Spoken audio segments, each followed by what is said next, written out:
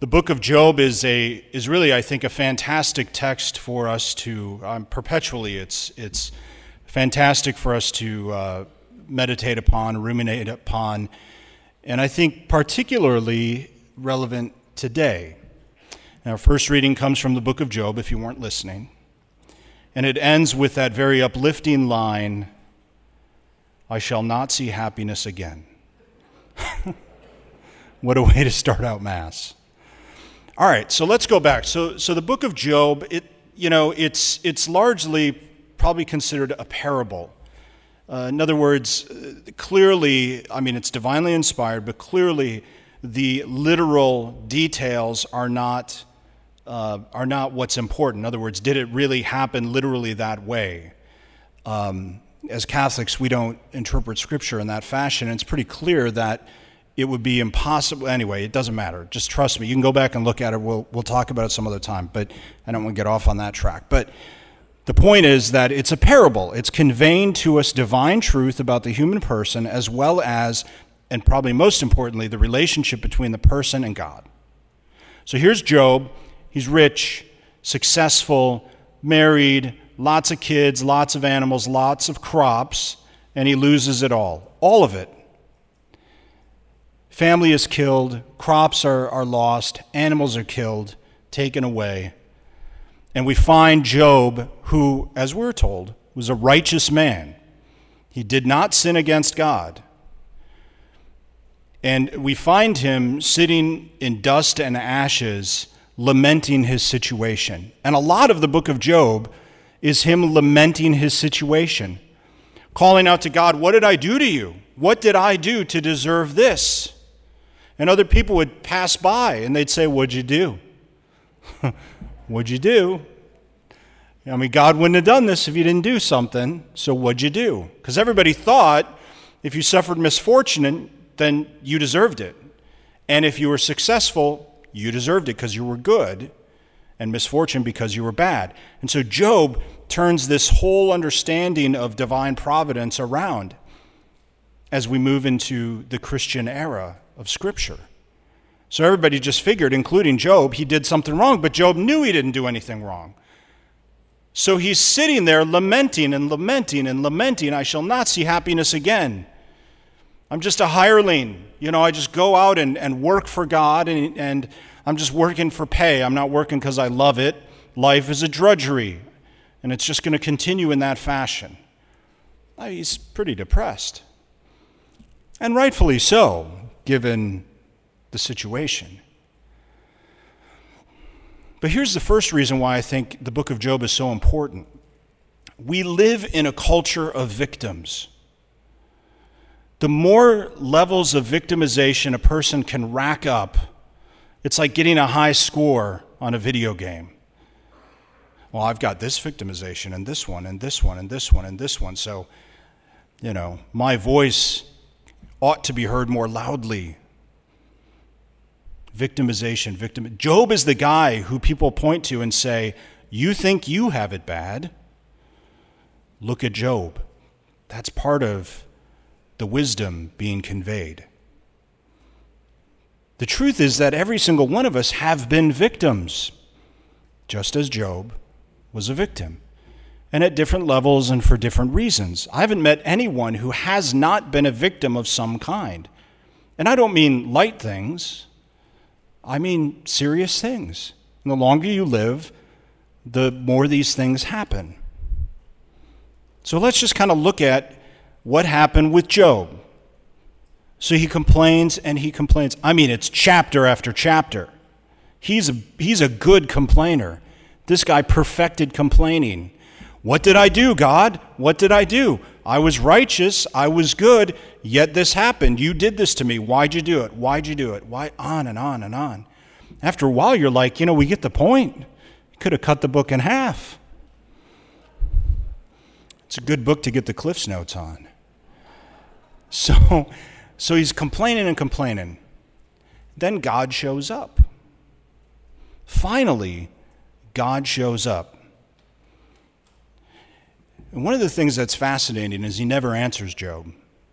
Not really, not directly. Never answers Job's questions, God never justifies himself. God never gives an excuse, not in the way we might think. Instead, we're told God questions Job.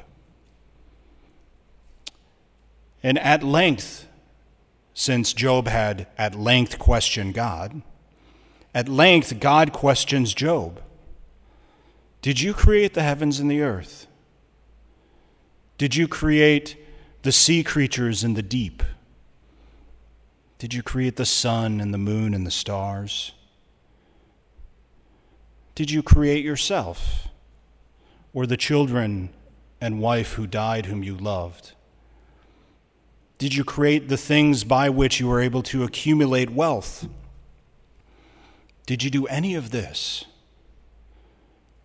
And then God shows himself to Job. He shows himself to Job. Job is given this vision of God, a direct vision of God. And how does Job respond? Now that he has been faced with questioning from God and he sees God face to face, Job says, "I'm sorry I asked. Never mind." It's basically what he says. He says, "You know what? Forget about it. I have no more questions." How can I answer, basically Job is saying, how can I answer God? How can I know the wisdom of God, the mind of God, the boundlessness of his providence, of his mercy, of his goodness? And now that I've beheld him face to face, it's clear that all of these other things I cared about don't matter. And so Job is ultimately then restored. His happiness is restored. And what we learn is his happiness is restored because really he was able to put what was most important first. He was brought into an even more proper relationship with God, understanding his relationship to the Lord, understanding who God is and that he is not God. So Job is this sort of victim figure who thought he was happy, lost his happiness, and actually is given true happiness by the Lord. So here's a zinger for you. If you are not happy, it's your fault. It's your fault. It's not God's fault. It's not your mother's fault.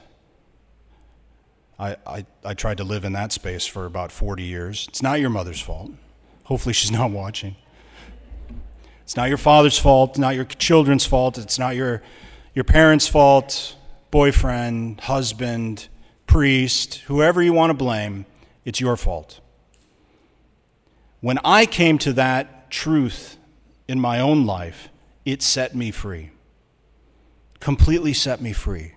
Because I recognized that I was giving power over to people or others who, number one, should never have that power, that it was improper to give it to them, or even would misuse that. If you're in a toxic relationship, get out. If you're dating somebody who doesn't treat you well, dump him immediately. If you're in a relationship where there is abuse, leave. And find your happiness, because it's up to you. Girls, if you go out with a guy who doesn't treat you well, that's the last date. And vice versa. Vice versa. We have no time in our lives for people who are toxic. Get rid of them and pursue happiness. And realize that it's up to you. It's up to me. It's so funny. I was well, maybe it's not funny. It's kind of funny now. It wasn't funny at the time. But as I'm driving in, I'm thinking, okay, I'm going to talk about how happiness is a choice. And then I had this toxic thought that came into my head, and I was put into a grumpy mood immediately as I walked in. I'm like, oh, this is great. So now I'm in a grumpy mood, and I've got to preach to people about happiness because, that's kind of what I've set up for myself. So I had to go in the back, and I had to unwind it and figure out, okay, what was the thought? Because there's always something. This is another truth I've learned, is that our thoughts lead to our emotions. We give all this power to our thoughts, which then influence how we feel. And so I had to unwind it. I unwound it. I figured out what it was. And then I'm like, okay, fine. Throw it on the trash heap. Done. Move on. Now you can be all happy again. It's a choice. It is. And so even these things you might say, well, gosh, Father's just, no, I'm living it myself. Living it myself every single day, it's a choice. It's not just something that happens and then you're good to go. It's something that happens every single day. You might say, well, Father, I'm married to somebody who's toxic. All right, well, that changes things a bit because you're committed. Toxic being different from abusive in this context. You still need to pursue health in yourself. You can't fix him or her, but you can fix yourself. The healthier we are with ourselves, with others, and with God, the more that it raises the overall health of everyone around us. Happiness is not something, ultimately, that we can place in the hands of another person, another human being. And it's not something that we can place in things. How many times have you longed for something, something to purchase? Oh, I know if I have that, I'm going to be happy. I'm going to be really, really happy. So you save up, and then you buy it. And you're not quite as happy as you thought you'd be. You're glad you got it, but you're not quite as happy because then there's that other thing you need now, right? There's the other one. The iPhone 6 is not nearly good enough. You needed the 7, and then the 8, and then the 9, and then the 10, and then are we on 12? I have the 12. Father, are you saying that you're telling us to do something that you fail at? Yes, I am. I am. I absolutely am. I'm right in there with you. There can still be detachment, but it's tricky, and there's tension, and that's okay. Now, last point. We learn from Job that happiness cannot come really in other people or things, that happiness ultimately resides in our own choices and decisions that we make. We are the ones who have control over our happiness. But with that, as always, there is God, there is grace, there is his activity in our life. And so we always have to remember how he fits in. Does God want us to be happy now? Yes. Is God going to force us to be happy now? No. And not for eternity either. He won't force it. Some of the most miserable people I know are Christians, are Catholics. And sometimes you think, why in the world are they going to church? They're miserable. And then I think, well, how would they be if they didn't go to church? Maybe it's the only thing keeping them going. But God does not want us to be miserable. Are we going to have sadness? Yes. Are there going to be times of struggle? Of course. But some of the people who struggle the most in life are the happiest because they've come to realize what truly is most important. And what's truly most important is their relationship to God, and they're moving toward eternity. And while we're here, we grow in as much virtue and lovingness and faith as we can as we prepare to spend eternity with him. Please stand.